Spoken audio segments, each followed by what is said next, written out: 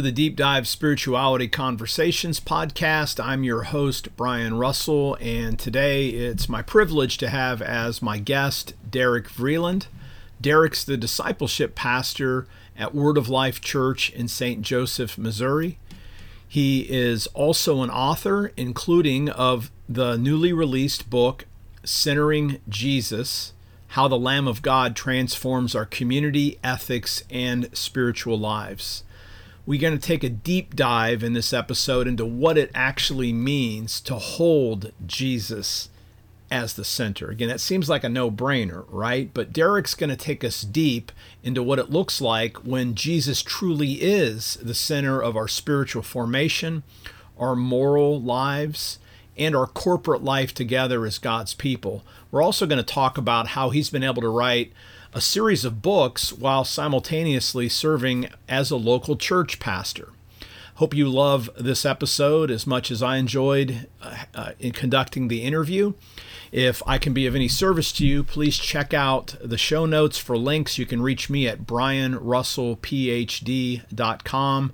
And also want to bring to your attention, I have a new book as well that came out on August 15th called Astonished by the Word: Reading Scripture for Deep Transformation. Again, links to everything that Derek refers to, as well as ways to get in touch with myself and with Derek, will be in the show notes. Thank you for listening. Now let's jump into the conversation. Hey, Derek, welcome to the show. Thanks for being my guest today. Brian, so good to be with you today. Yeah, before we jumped on here, we were just talking. I know I've known Derek and even your books for, I guess it's been over a decade. And yeah, I think I endorsed something. It's been a long time, your N.T. Wright book, I think, right? So it's like we've never spoken before. So it's really kind of fun. Well, yeah, we have corresponded, and you endorsed one of my books. I did your invitation Bible study. I actually led 3 or 4 groups through that. Well, thank you. And I'm a Asbury grad, and so we have that in common, but we're finally virtually face to face. And congratulations on your new book, Centering Jesus. You were kind enough to let me have a copy of it, and I've actually been able to read most of it so far. Hey. So I'm going to ask you some questions about that. But yeah, just as a kind of way to jump into things, share a little bit about just your spiritual journey that's led you into ministry, just kind of the highlights, and then it put you in a position now where you're a pastor and actually been the author of multiple books.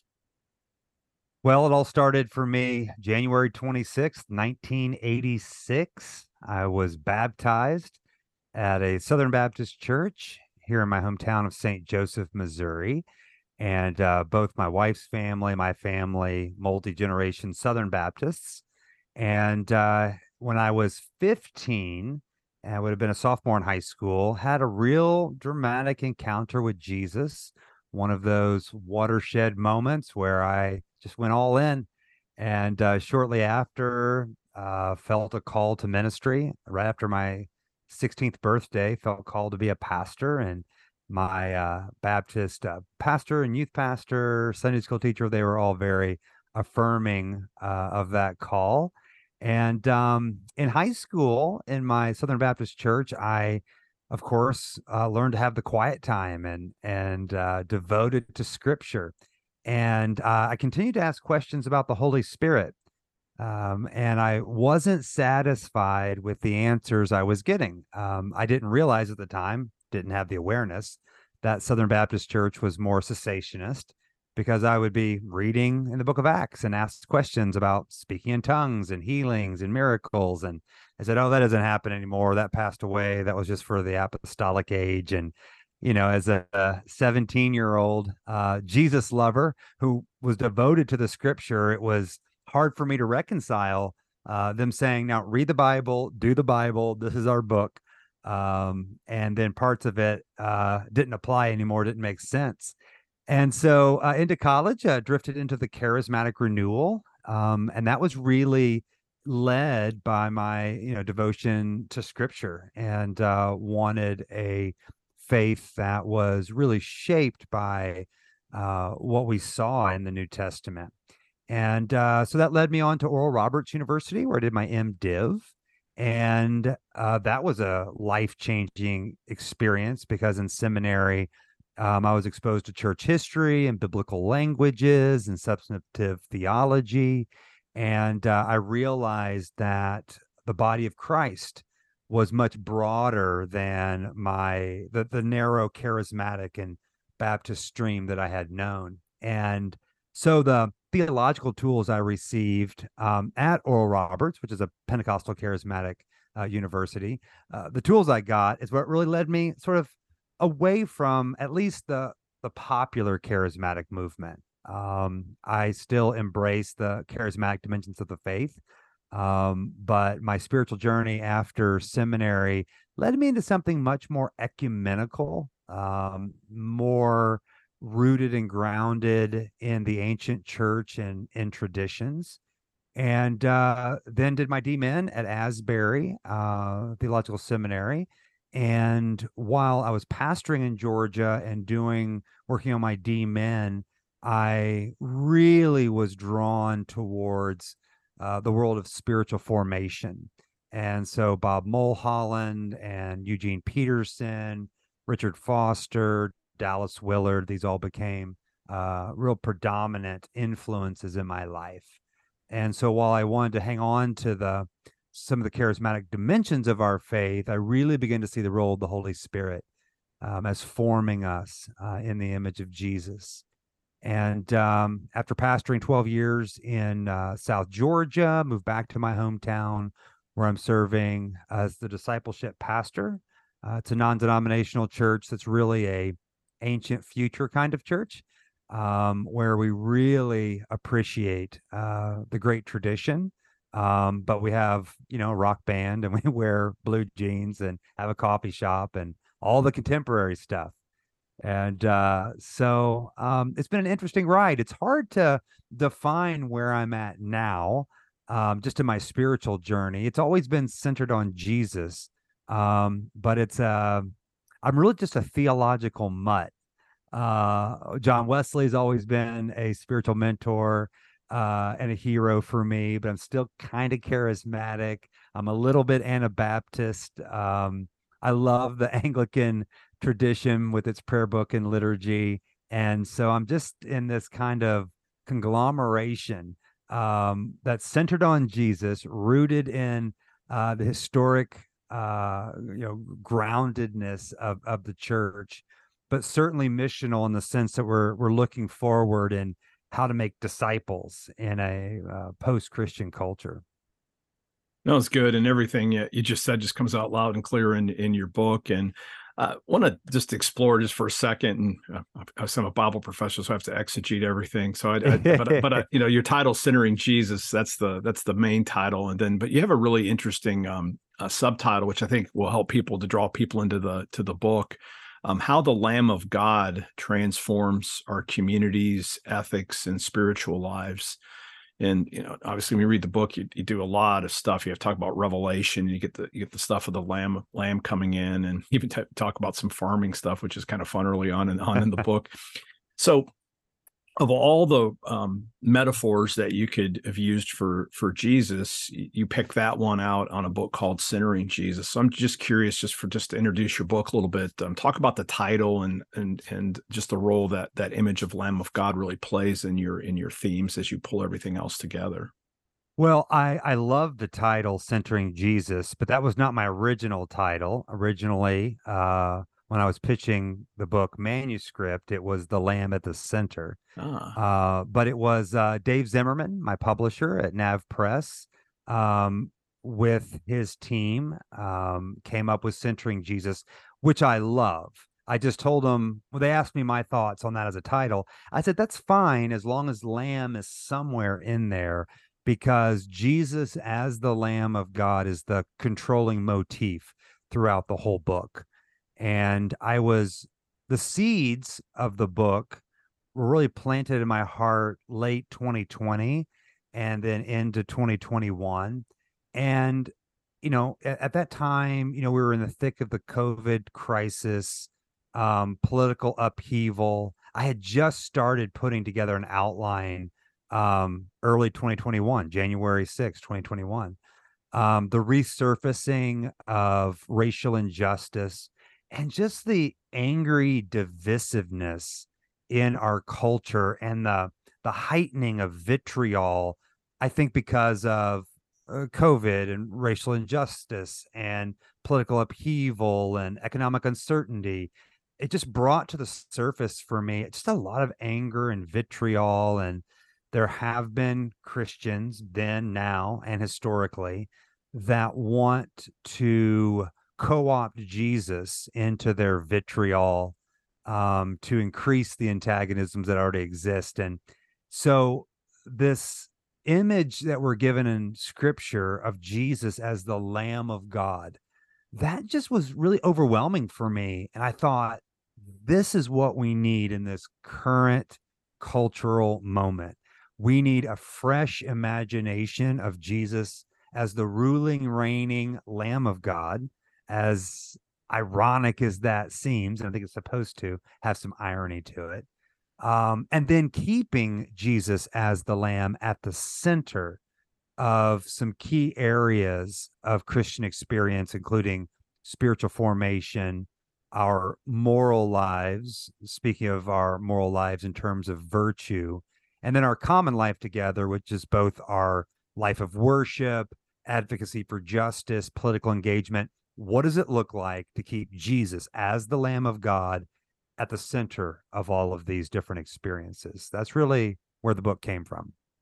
Yeah, I love it. And it is, it's one of those funny things. I was just telling you, my own book, Astonished by the Word, comes out next week, and it's not really the same book, but in the sense it kind of is, because I start out, and use one of Augustine's quotes too as kind of your hermeneutic about Jesus, and I build my whole book on, build the basic idea on. Augustine has this really simple line in his book on Christian doctrine. He says, if you haven't understood a text until you understand how it teaches the double love of God and neighbor, you actually drill it down even farther and just make it Jesus. But we're on the same page. Yeah. And the funny thing is, as I've thought about, my own book, and I even think about yours, it's like, why do we even have to say this, right? And I don't mean that in an arrogant way either, but it almost seems like nobody's would actually seems like they would be opposed to the idea, yet it seems countercultural when you'd sort just getting below the surface. So just curious, I don't know if you want to respond to what I just said, but it seems like it's an idea that should be obvious, but it isn't. So what is it about ourselves? Well, I mean, just make it about you and me. That why is it hard to get that right without pointing fingers at somebody else? It was, for me, it was the late great Tim Keller. Tim Keller just passed away. He did a Gospel Coalition lecture. Man, this must have been 07, 08, on Christ-centered preaching. And I had been a preacher for, I guess, about 7-8 years at that point. And I remember hearing Keller say that all scripture is ultimately about Jesus. So even like, the story of David and Goliath is not a story for moralizing how little people can do great things and you can defeat the giants in your life. This is a picture of how Jesus emptied himself, taking on the form of a servant to defeat the giants of sin and death. And I had never really considered what we call the Christocentric hermeneutic, until I first heard Keller say, and it transformed my preaching. It transformed my preaching, and transformed how I began to read scripture, particularly the Old Testament. And I think that it should be commonplace, although I've read some of the critiques of the Christocentric hermeneutic. Not all followers of Jesus appreciate it, and some would say that, well, you're distancing yourself from, the more historic, critical view of scripture, especially with the Old Testament. You're not honoring the Hebrew scriptures. But I'll say that, well, there's multiple readings of scripture. So I have chapter in Centering Jesus on a Jesus-centered reading of Scripture, and I use Aquinas's four senses. Actually, Aquinas talks about two senses or two meanings of Scripture: the literal and the spiritual. But the spiritual has three subcategories. So in my mind, it's four senses or four meanings, and one is the literal, and the literal historical. And I always want to start there, particularly in the Old Testament. I want to understand Old Testament texts in their cultural, historical, Jewish context. But I'm not Jewish. And so Hebrew scripture has been incorporated into Christian scripture. And so as a Christian, I'm not just reading it historically, literally, but I'm also reading it allegorically. And it's Brad Jersak, the Orthodox theologian, calls it reading in the Emmaus way, because Jesus on the road to Emmaus opens up the scripture starting in the law of Moses through the prophets, showing the things concerning himself. And of course, Paul does this in 1 Corinthians. He looks back at the rock in the wilderness, says that rock was Christ. And so I think we have biblical and a historical root here. So to me, I'm with you. It should be like, yeah, this is what Christians do. But back to this just vitriol in our world, and where it's infiltrated the church is in these culture wars that Christians want to engage in. They recognize the loss of the place of privilege the church once had in our culture, and they want to fight these culture wars. Well, it's hard to fight culture wars and love your enemies and turn the other cheek and blessed are the meek. So there are some Christians that I don't want to read Jesus in the Old Testament. I want David the warrior, right? I need that to embolden my warrior mentality in these culture wars. We have to win the culture back for God. And I just find that highly problematic, because we're first and foremost followers of Jesus. And so everything has to follow in the ways of Jesus. We can't proclaim the truth of Jesus in any way we want. We proclaim the truth of Jesus in the ways of Jesus.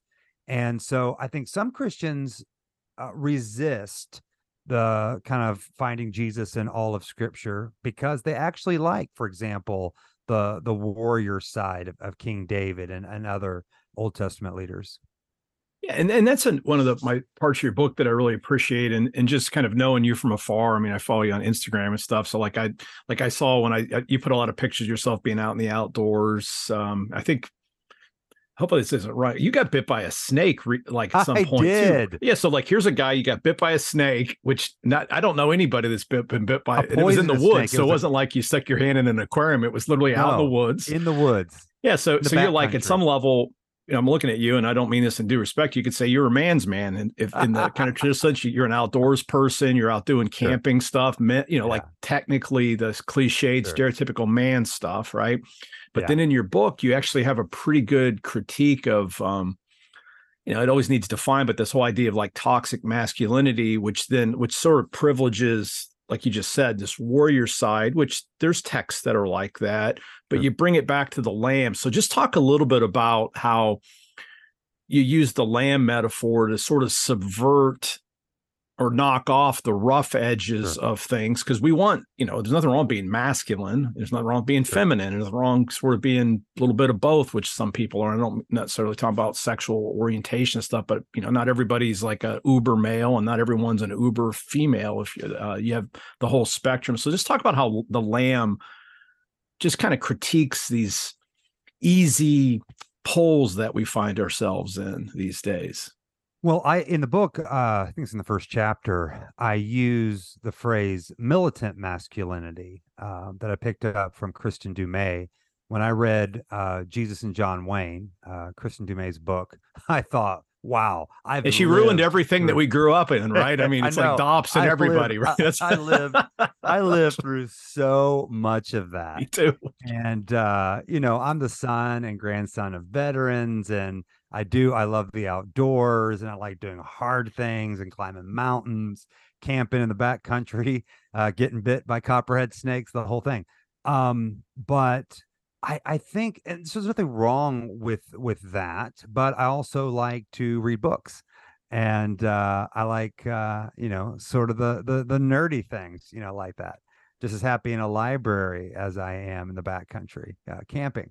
But the problem with the sort of masculine, militant masculinity that Christian Dumais documents well, all the different iterations, and it's still around. It hasn't gone anywhere.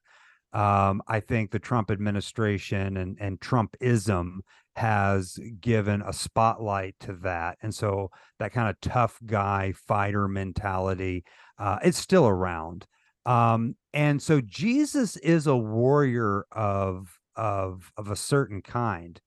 But Jesus, so I have this line, I think it's towards the end of the book, that Jesus, as portrayed in the book of Revelation, is the slain lamb. So Jesus rules and reigns not by slaying his enemies, but by being slain. So Jesus is a warrior of sin, in one sense, but he's a warrior who warred against sin and the devil and death itself. And so Jesus' ways of enacting warfare was through fasting, through silence and solitude, through prayer, through meekness. It in contrast to modern rulers and tyrants and warriors, Jesus wages war not by the power of love, but not by the love of power, but by the power of love. And so it is a kind of strength, but it's a lamb-like strength. So it's a strength that's made known in meekness, self-control, restraint, which is not popular among the militant masculine crowd. But for me, in my own journey, because I was into all that stuff, especially in the kind of mid 2000s. But I couldn't stay faithful to the ways of Jesus and still imbibe on that hyper militant masculinity.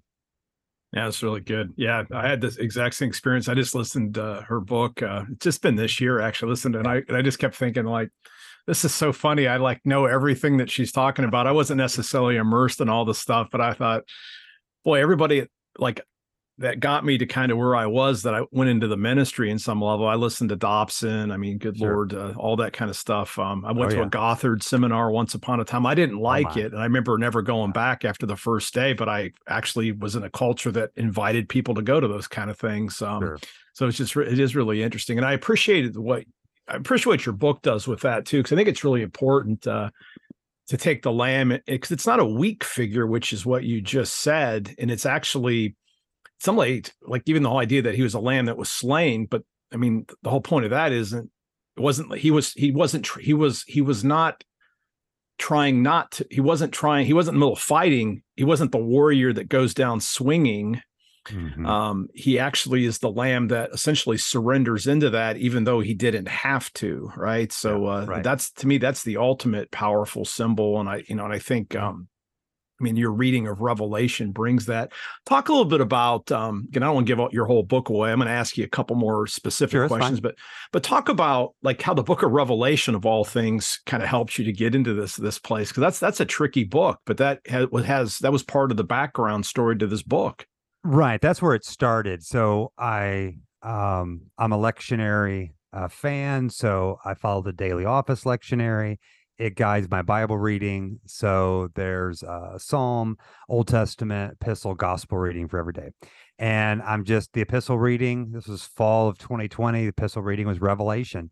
And I've taught the book of Revelation all the way through. I've preached from various texts. And whenever I am reading it devotionally, I just let the story be the story. I'm not trying to get an idea out of it. I'm just letting those images wash over me. Well, in all my teaching I've done in Revelation, I always say, keep your eye on the Lamb, because the book of Revelation is not a revelation of the end times. According to John the Revelator, it is the revelation of Jesus Christ. So there's all sorts of fantastic images in the book, but primarily what the book is doing is revealing Jesus to us. And the primary image of Jesus in the book of Revelation is the Lamb. And so I was in Revelation 7, and I was reading from the New Revised Standard Version. I every 2 years I change translations. The Yeah. Daily Office Lectionary is a 2-year cycle. So every 2 years through the lectionary, I just change translations. And so I was in the New Revised Standard, and in Revelation 7:17 in the NRSV, the image there is of the Lamb at the center of the throne. And that it was one of those moments in just your Bible reading that image just stuck with me. Like all throughout the day, I was just thinking about that image. And I realized, well, that's what we need. As I was sharing earlier about the backstory of the book, that, with this addiction to antagonisms and the hostility and the division and, yes, militant masculinity and the desire to put ourselves at the center of the throne, that's what we need. We need not just Jesus at the center, but Jesus as the Lamb of God at the center. Because what John the Baptist says before the baptism of Jesus, John the Baptist says, "Behold the Lamb of God who takes away the sin of the world." And so we believe in Jesus, but sometimes we don't take time just to behold, to stand in awe, to sit quietly and meditate on this image of Jesus. Again, John the Baptist gives it to us, and it's replete in the book of Revelation to just behold, because that's what was happening to me on that day when I was reading in Revelation 7. I was just beholding the Lamb who had been slain at the center of the throne, just beholding that, because I believe we become like that which we behold. And that kind of lost art of meditating on biblical images like the Lamb has such transformative power. It has for me.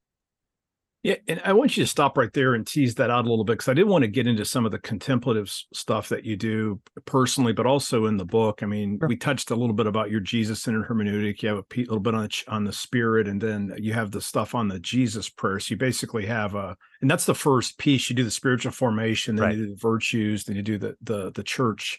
That's like the three parts of your book for those Right. who are listening. So there's something really powerful about the contemplative stuff that I know that I missed most of my life. That I've been kind of ever since I've kind of get to my own personal crisis, I've just sat in contemplative spirituality. It's helped me so much. But like I had I don't know, another renewal thing just even a couple of Easters ago to what just essentially I just sat on. And again, people would question whether this is even the original text of Luke. It's the Father, forgive them, for they know not what Right. they do.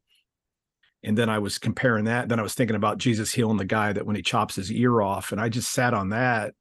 And I thought, and it was so powerful. I literally just kind of meditated on that for a couple of weeks. And then I thought, I'd be a Christian even if that was the end of the story and Jesus was Yeah. just dead, because I'd want to be like that somehow. If I could literally look at people off a cross and say, Father, forgive them, for they know not what they do. And it's like, felt my heart strangely warmed all over again. So Yes. talk a little bit. I mean, part of your book really is to get people to have those literally visceral, not just Yeah. intellectual, just the text just grabs you. So just say Yeah. a little bit about that, Yeah. that I experience from your own perspective and what you're trying to teach out of your book.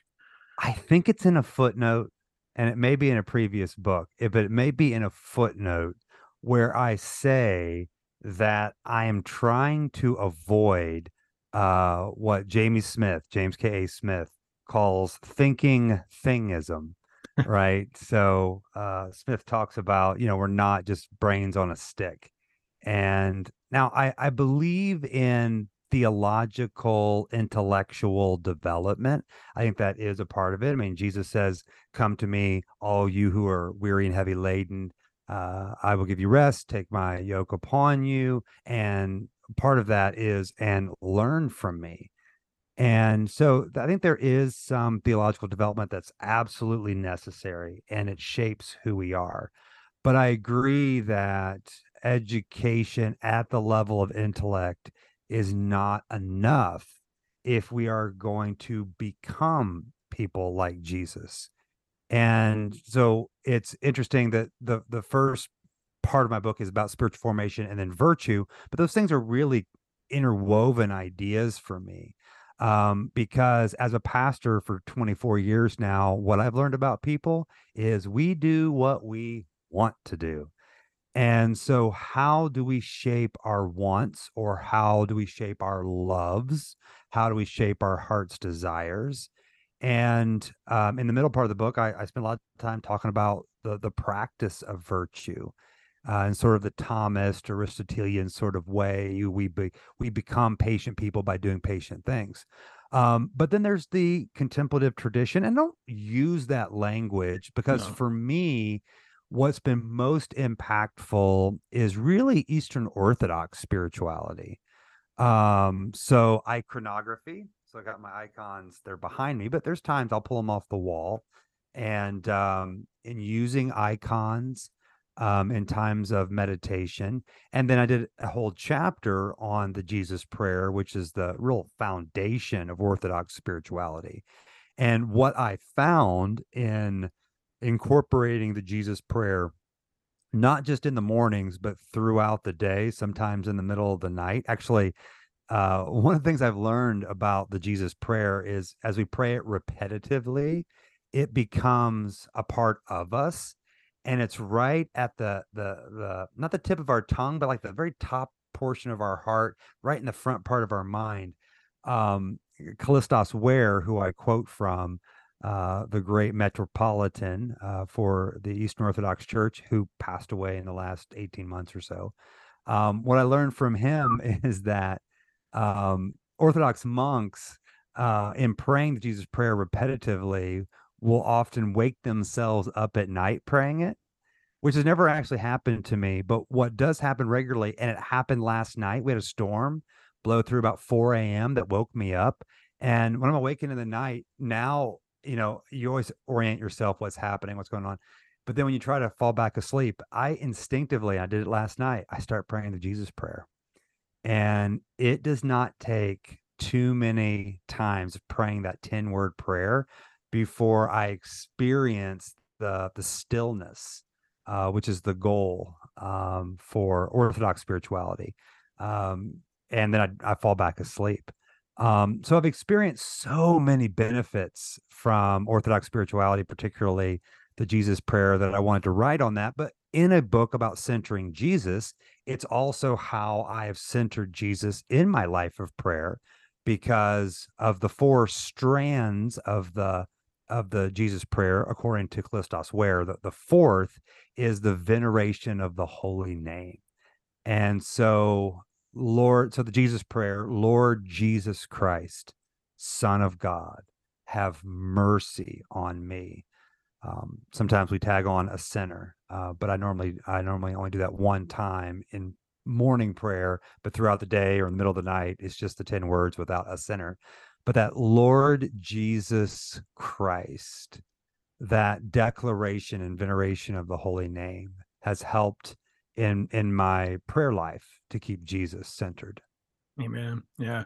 When I teach centering prayer, I have my own little version. I always lead in. I teach people to go in with the Jesus prayer, and then I just say use Jesus as your prayer word. And so in a sense, it's like you're riffing on the Jesus prayer as an anchor, even in the middle of just contemplative type of stuff. Because everything you just said resonates. And I was also going to ask you, do you ever use a center? And you actually do, because it is interesting. The prayer changes slightly, and it's still powerful both ways. But there's power in that. So thank you. Talk a little bit about the virtues. Again, I love the setup on your book. I'm a newbie to a lot of this stuff. Like I was interviewing actually an atheist who practices Stoicism, and I was talking to him about relationships between Christianity and Stoicism, and one of the things we anchored on was the four virtues that courage, wisdom, temperance, and justice. and that's the foundation that Christianity shares with Greco-Roman philosophy. And then you have the theological virtues, and the middle part of your book, you lead in to that, which I love. That to me, it's like very, again, I'm not putting labels in your book, but that, you have to know deep medieval theology, even it'd be Roman Catholicism in some ways, or Eastern Orthodox stuff to get to that. But I guess that surprised me that popped in, though I loved it. And I think this is the way to reteach the Christian faith, which I'm guessing that's why you put it in your book. So faith, hope, and Yeah. love. I mean, it's like a no-brainer, but it's not, again, right? So just Well, talk a little bit about that. yeah, well, so it's Aquinas, again, drawing on Aquinas, calls faith, hope, and love the theological virtues, the big God virtues. They're virtues in the sense that they're given to us by God. I just am saddened that virtue ethics has really taken a back seat to other predominant ethical theories. Again, people may not study ethical theories, but just the way that they live. So my experience has been your run-of-the-mill follower of Jesus, mainline denominational, evangelical, non-denomination, Catholic, of whatever variety, and we'll just stick here with the Western Church. My experience pastoring in the U.S., the average Christian, is processing things ethically from the perspective of consequentialism. In other words, right and wrong is determined by outcomes. And of course, there is a part of that which is very, very true. If you're raising kids, that's when the kids are little, you talk to them about right and wrong because you do wrong, and here's the effects of that, right? So you don't lie to mom and dad because lying will lead to, and you talk about the consequences. So I don't want to disregard that.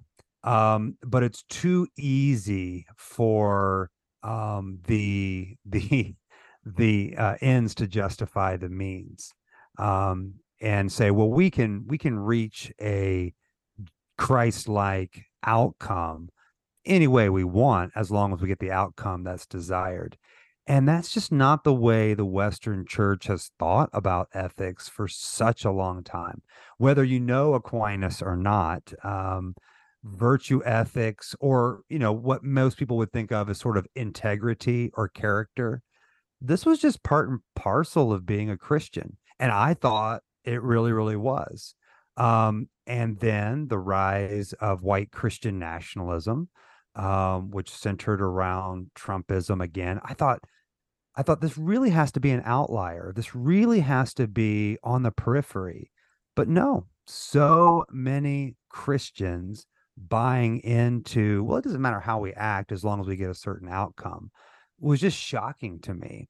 And so there was a revival of virtue ethics in the 80s, early 90s. I've read particularly Stanley Hauerwas, and there's other figures. But it certainly is not popular. And it's interesting. I'm so glad you asked about that section because of my book, because a lot of people aren't even asking about it. They just want to skip right over it, that section. They're like, let's talk about the spiritual formation. Let's get to politics and justice.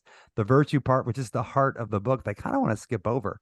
But it's a little pet project of mine to try to reorient our ethical imaginations around being. Right. So in classic virtue ethics, they talk about doing and being. So we become the being based in what we do, and then our doing becomes fueled by our being. So it's very, very cyclic. And of course, very popular in Catholic moral theology. Protestants have a little bit of an allergy towards anything that sounds like, good works, which is just absurd, because that is whether Protestants, particularly in, I'm thinking like 19th century, 20th century, they may not have been able to articulate Catholic moral theology. They still believed in the value of character, of integrity, of becoming a person of faith, hope, and love. But I've seen that go by the wayside. And so I really want to bring that to the forefront again, that we might emphasize it and reject those temptations to shortcut decisions towards some type of moral end.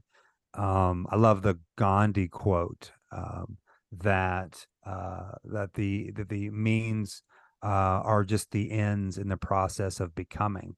And I think that's the way virtue ethics work. The being and the doing, the means and the ends are all tied together. And I'm saddened to see people trying to short circuit that. No, honestly, that was one of my favorite parts of your book because I mean, I thought you did it really well, and I've been thinking through this. It comes out of my own interest and my own dark night of the soul stuff when I was just trying to Mhm. figure out like what's true, what do I do if I lose everything that I believed in and I still want to be a certain kind of person. And so like I learned, I mean, what helped me is I read all the Stoics that weren't even Sure. Christians, and they talk about the four virtues before you get to Yes. faith, hope, and love. And I thought, okay, this is more moral than what I typically have encountered. And I wasn't trying to judge, but I was just thinking this is like, and then I thought, and I'm going to put words in your mouth, but I really like that section. So I'm actually glad I'm the first person to brought up because I thought it was really critical because to me, the thing that's lacking, it isn't so much even biblical knowledge. It may not even be theological knowledge because like you already said, like I used to be a brain on a stick and I've been trying Sure. to have a body for probably the last 10 years is what I like to say. But and one of the things that I realized I didn't have was an operating system that let me take the stuff in my head and manifest it into actually something beautiful that's real, not just up here. And so I could, and that's where I see the virtue stuff actually in it because it Sure. gives you it's not workspace, but literally it is. It lets you put into action the beautiful things that we Yeah. actually say we believe. And so I just want to say I love what you're doing. So thank you for And there, there writing and that. there's Christian roots to it. I mean, obviously it's, this is Aristotelian, so it's just Mm-hmm. right there in Greek philosophy. I have read that, some of the early Christians, they admired Cicero, for example, and the Stoics, because of their virtuous lives. So there's some overlap, but there's some deep historical roots within the church. Cyprian in particular, I think of. Cyprian had his, I'm trying to remember what Cyprian called it. He didn't call it rules, but when people were in the process of getting ready for baptism, he would have these list of things to do. And it was kind of built on the idea of habit, again, back to Aristotle, that if you're going to be a Christian, you need to form Christian habits. And so Cyprian would talk about habitus, this kind of disposition within our soul. And I've just discovered, again, it's grown on my own personal journey that I am very selfish, borderline hedonistic, and that I need habits if I'm going to be a person of faith, hope, and love.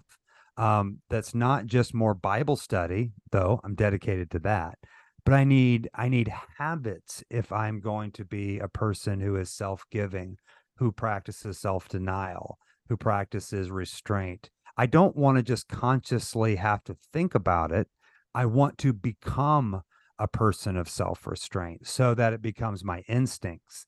And so the early church talked about this. Cyprian is first I think of. So it's a deep historic Christian root here, that I think so many more modern evangelical, post-evangelical kind of Christians aren't aware of. I agree. Augustine, all the folks draw all these Sure, things out, and then obviously you've drawn from Aquinas, but he kind of well, he was brilliant in his own way, but he sure. synthesized all that stuff and made it really clear statements. So it's good. Yeah, I just want to say I really like that part of your book and Thank you. appreciate. So again, I don't. I'll try to wrap things up here. You have a few more minutes. We can keep talking. Or you Yeah, good? let's keep going. Yeah. Okay. Yeah. Yeah. So yeah, I have some stuff at the end I want to ask you, and I'll ask you about the writing. But I'll just ask you one more big question about your book, and you can give as much or a little way as you want. But so, like, when you get to the third section, you're talking about like, what's a church look like that's centered on Jesus. So just kind of paint that picture a little bit, and you can go as much as you want into that here for a few minutes, and maybe I'll ask a follow up. But yeah, what's a church look like if they do the spiritual formation practices? Um, Practice uh, building up these virtues in a Mhm. robust way in a community. So, what's the community look like that does that? Well, a community. So there's a chapter on a Jesus centered church and what that looks like, and this is really what we're trying to do at our church. And I think a Jesus-centered church within community is a church where first Jesus is proclaimed. We can come up with all sorts of gimmicks to entertain people, attract people. And you know what? There is some practices of Christian hospitality that require us to contextualize our language and things like that I'm all for. But I think what's most attractive about the church is Jesus. And so how do we proclaim Jesus? Well, one of the great discoveries for me and for our congregation is the liturgical calendar, the church year. So growing up Southern Baptist and then charismatic, we had no interest in the calendar. I absolutely love the liturgical seasons, in part because in a 6 month span, you can tell and retell, enter and re-enter the story of Jesus. And nearly all Christians celebrate Christmas and Easter.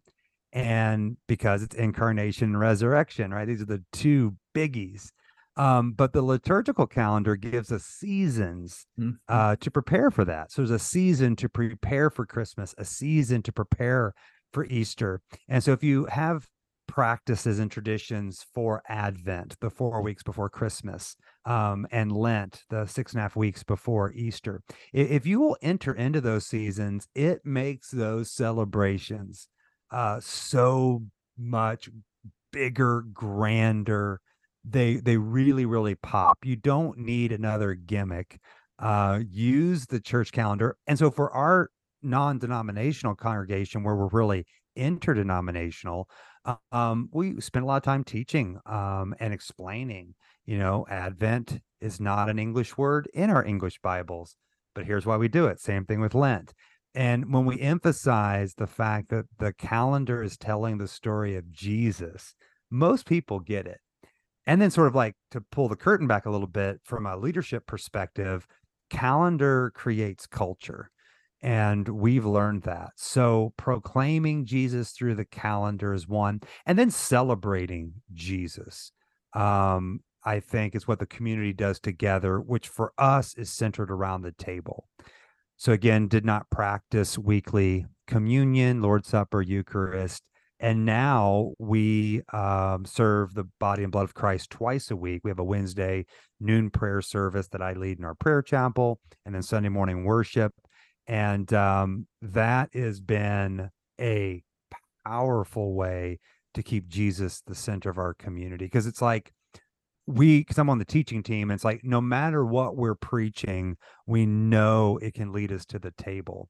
And we practice an open table, and we believe in the real presence of Christ at the table. And so we've witnessed it. And week after week, I almost always serve communion.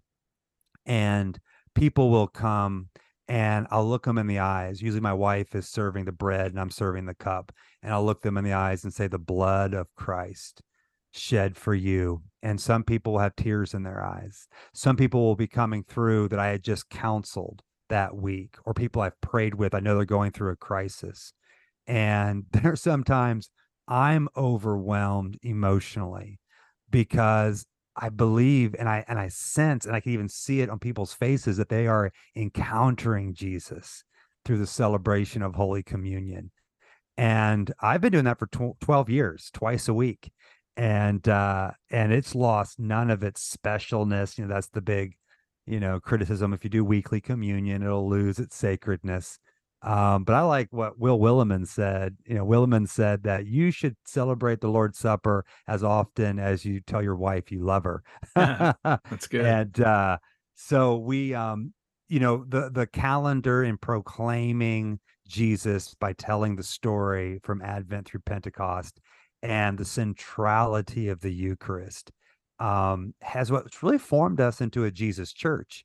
And so one of the things we did is, the last two presidential election cycles, we have participated in election day communion. There was a group of Mennonite pastors that started this a couple years ago, maybe 8 years ago. I can't remember the first time, but the idea was you offer a very brief communion service, or you just have your sanctuary open on election day for people to receive communion. We did a little service. We've done it after the last two presidential elections. And what a powerful experience to say the ballot box might divide us, but the table unites us. That the table is really the only dividing line. And what it is, it's a dividing line of demarcation between the Trinity and humanity. Good. We all come to the table the same way, recognizing our sinfulness and the brokenness of God's good world. And we're just coming to all commune with Jesus together. Those moments have been really, really powerful. So yeah, the calendar and weekly communion have been such powerfully Jesus-centered experiences for our church. And just the last question, talk a little bit about how then the Jesus-centered church that's now worshiped in this beautiful way, how does that then manifest or incarnate as little lambs of God in the world if everything goes well? Sure. So we like to think of ourselves as the people of God as gathered and then scattered. So we're gathered for weekly worship, and then we're scattered into our neighborhoods, workplaces, and schools. And what I see as sort of then our sort of missional life is that we are partnering in what God is already doing. And the biblical word for God's work in the community is justice. Justice, which has gotten overladen with political connotations, is actually a Bible word. Mm-hmm. It's justice is a word that belongs to the church. Justice is how as I've surveyed the story of Scripture, justice is really the work of God to set right a world gone wrong. And so what we do is we're not carrying Jesus to the disenfranchised, the marginalized, the poor, the oppressed, because, well, we believe that God is already at work in all of those different places of our community. So what we see ourselves as doing is advocating for justice in whatever way that we're sort of wired. Rich Villodas in The Deeply Formed Life talks about justice burdens. Like God gives different people justice burdens. It could be for homelessness, or it could be poverty housing. It could be victims of domestic abuse. It could be neglected children. So we all don't have the same burden, but I think God does give us a certain burden for something just not right in our community. And so as we are then the scattered people of God, then we get to go into that area where God's burdened us to cooperate with God's work in bringing transformation and salvation and light and love into those areas. But I like to see it in terms of working with God. This is God. Justice is God's work, and we get to participate in that and see lives transformed. Really helpful. It's good. Yeah, I want to ask you just a writing question before we get to the kind of rapid fire stuff. I actually meant to ask you this right at the beginning, and I skipped my question and got right into your book instead. But one of the things that I've appreciated about you, and again, there's a lot of pastors listen to this podcast, and I know a lot of folks are always interested in writing. And here you are. You're not just even the senior pastor who can just set their own schedule. You're on staff, Yes. and you've still. I mean, I find it remarkable. You've written several books over the last decade. So talk a little bit about how you make time for writing. I'd love to hear, I mean, like, do you write off an outline? Do you just let it kind of create, or you dabble, or talk a little bit about your process, but also talk about how you find the time to actually do the research, the thinking that lets you then produce. I mean, this is an outstanding book. I've just loved reading it, a lot of depth. And I mean, the way that you're talking to interview, that's how the book comes across, really clear and compelling. So yeah, just talk a little about your writing. And well, first I would say for me, writing's a passion. I don't think everyone's called to write, and that's fine. It's a passion that I love and also find frustrating. But it's sort of for me, it's an extension of my call as a pastor to teach, not just in groups or from the pulpit, but in writing. So it's a passion. So I have words, and they have to come out. Okay. And so first, it's a passion. As far as process, I'm just always thinking, I guess. So I jog 3 days a week, Mm. and many times I'll grab my phone out of my little fanny pack, and I'm either thumbing in notes or I'm trying to use Siri and creating a note because I'll have an idea. Sometimes I've been running and I'll actually put those ideas on Twitter, just because I can get that out there and then I can go find it again. So once a seed for a book is planted, like so centering Jesus, the process from there is to kind of create an outline. Like, okay, here's the big picture of what I want to communicate in this book. What are like chapters looking like? So I create an outline. And then I really work with that outline for months, probably. I'm just always putting ideas very often when I'm reading in my devotional life, like, oh, that could go in the book. And that's happened more than once. So once I finish morning prayer, which I include my Bible reading in that, I'll make sure to put those passages in that chapter in the outline. And then from there, it's a matter of publishers and due dates. I'm a big NFL football fan, and they say with football contract negotiations that deadlines make deals.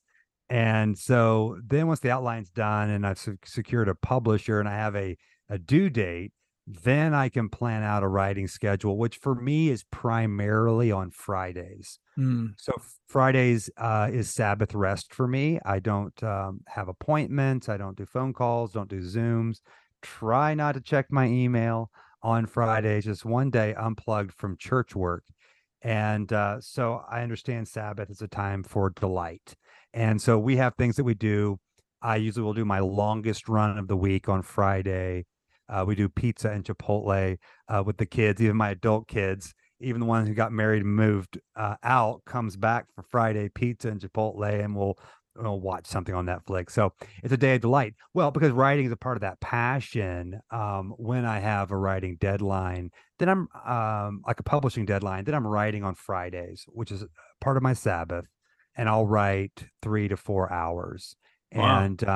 And so then, sometimes when things ease up in my schedule, I have an appointment that cancels and I got a wide open hour. Sometimes I'll say, well, I'll go back. I'm on chapter 7. I might work on chapter 7 for just an hour, but that's really sporadic. The rhythm is to write on Fridays.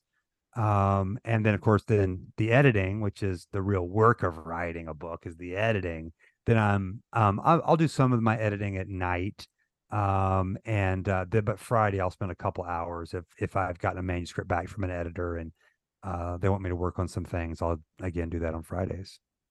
That's good. Any tips? I mean, this is gonna be a long answer, but it doesn't have to be like because you're a pastor as far as like a platform, but you've gotten book contracts. That's not the easiest thing to do, and you're not like a pastor of a 10,000 person church where you're No, going to sell them. So it's like it's not no, easy. So again, no. you've had to work. I mean, there's a lot of no's built into all this Sure. question too. But like, what have you learned like to encourage somebody that's maybe a pastor, a sort of normal sized Sure. church, which is where you essentially are too, that but you get book contracts. So like, how do you build a platform that lets you be publishable maybe Well, 5 years from now, let's say? yeah, it's like any other field. You just have to start writing and putting it out there. I started a blog years ago. Now I have a Substack, which I've used on and off. But I say start writing online, start producing good content. So I had a blog. And so in like 2014, I wrote a pretty lengthy response to Just War Theory.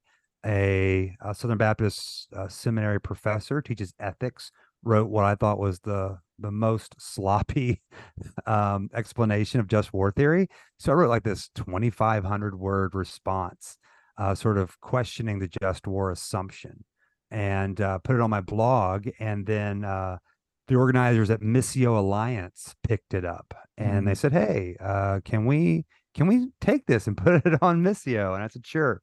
And then from that, they said, "Hey, do you want to write for Missio Alliance?" And I said, "Sure." So I started writing for free. I've written, I don't know, over 65 articles now with Missio Alliance. So I started my own blog, and then it was a larger platformed blog. And all the time while I was writing for Missio, I was self-publishing books. So I've done 6 books, 4 self-published, 2 with traditional publishers.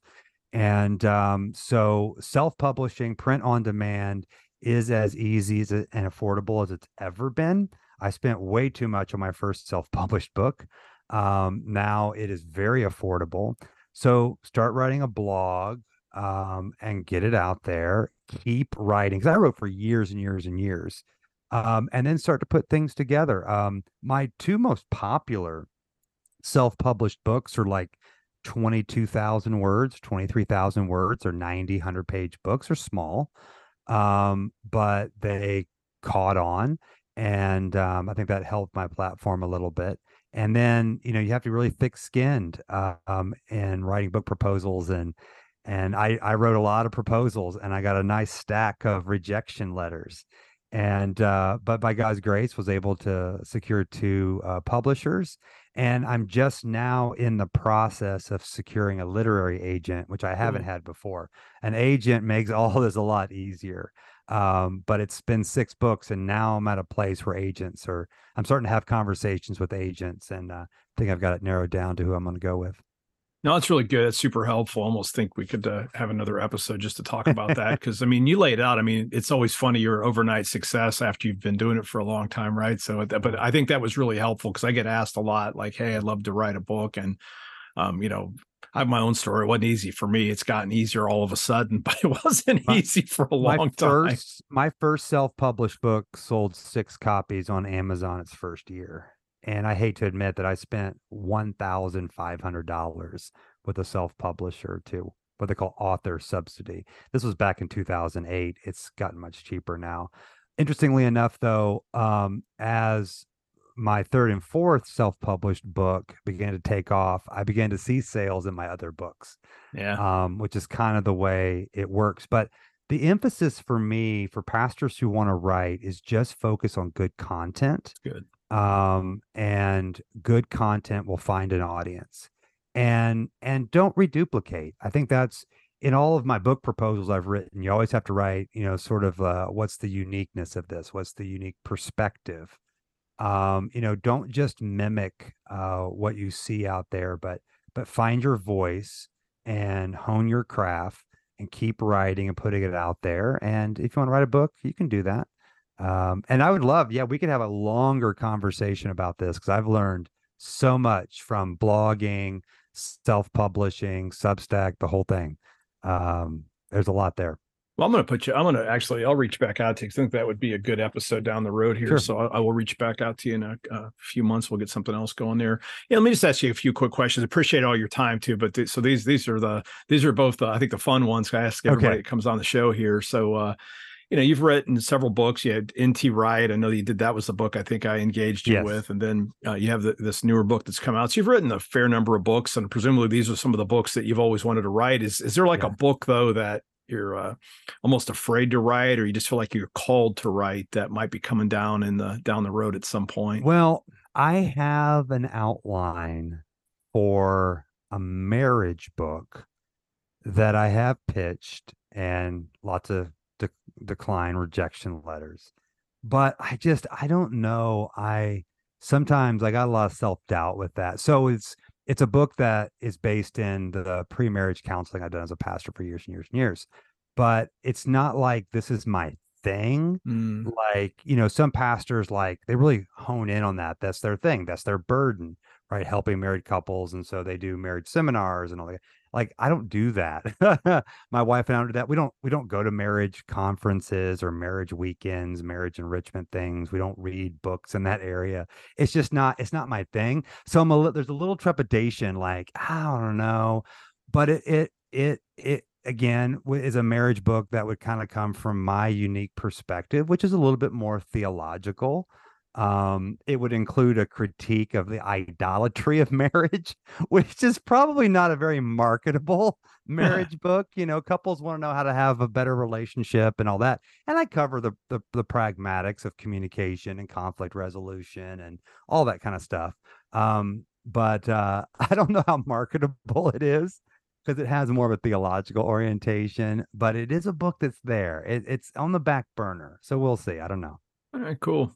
Yeah, and talk a little bit about, I mean, it's just, some of this is in the book itself, but like if you're thinking about your own container, your rule of life, like what actually keeps you grounded, allows you to be an effective pastor, an author, husband, father, all the different roles that you are. What's your rhythms look like?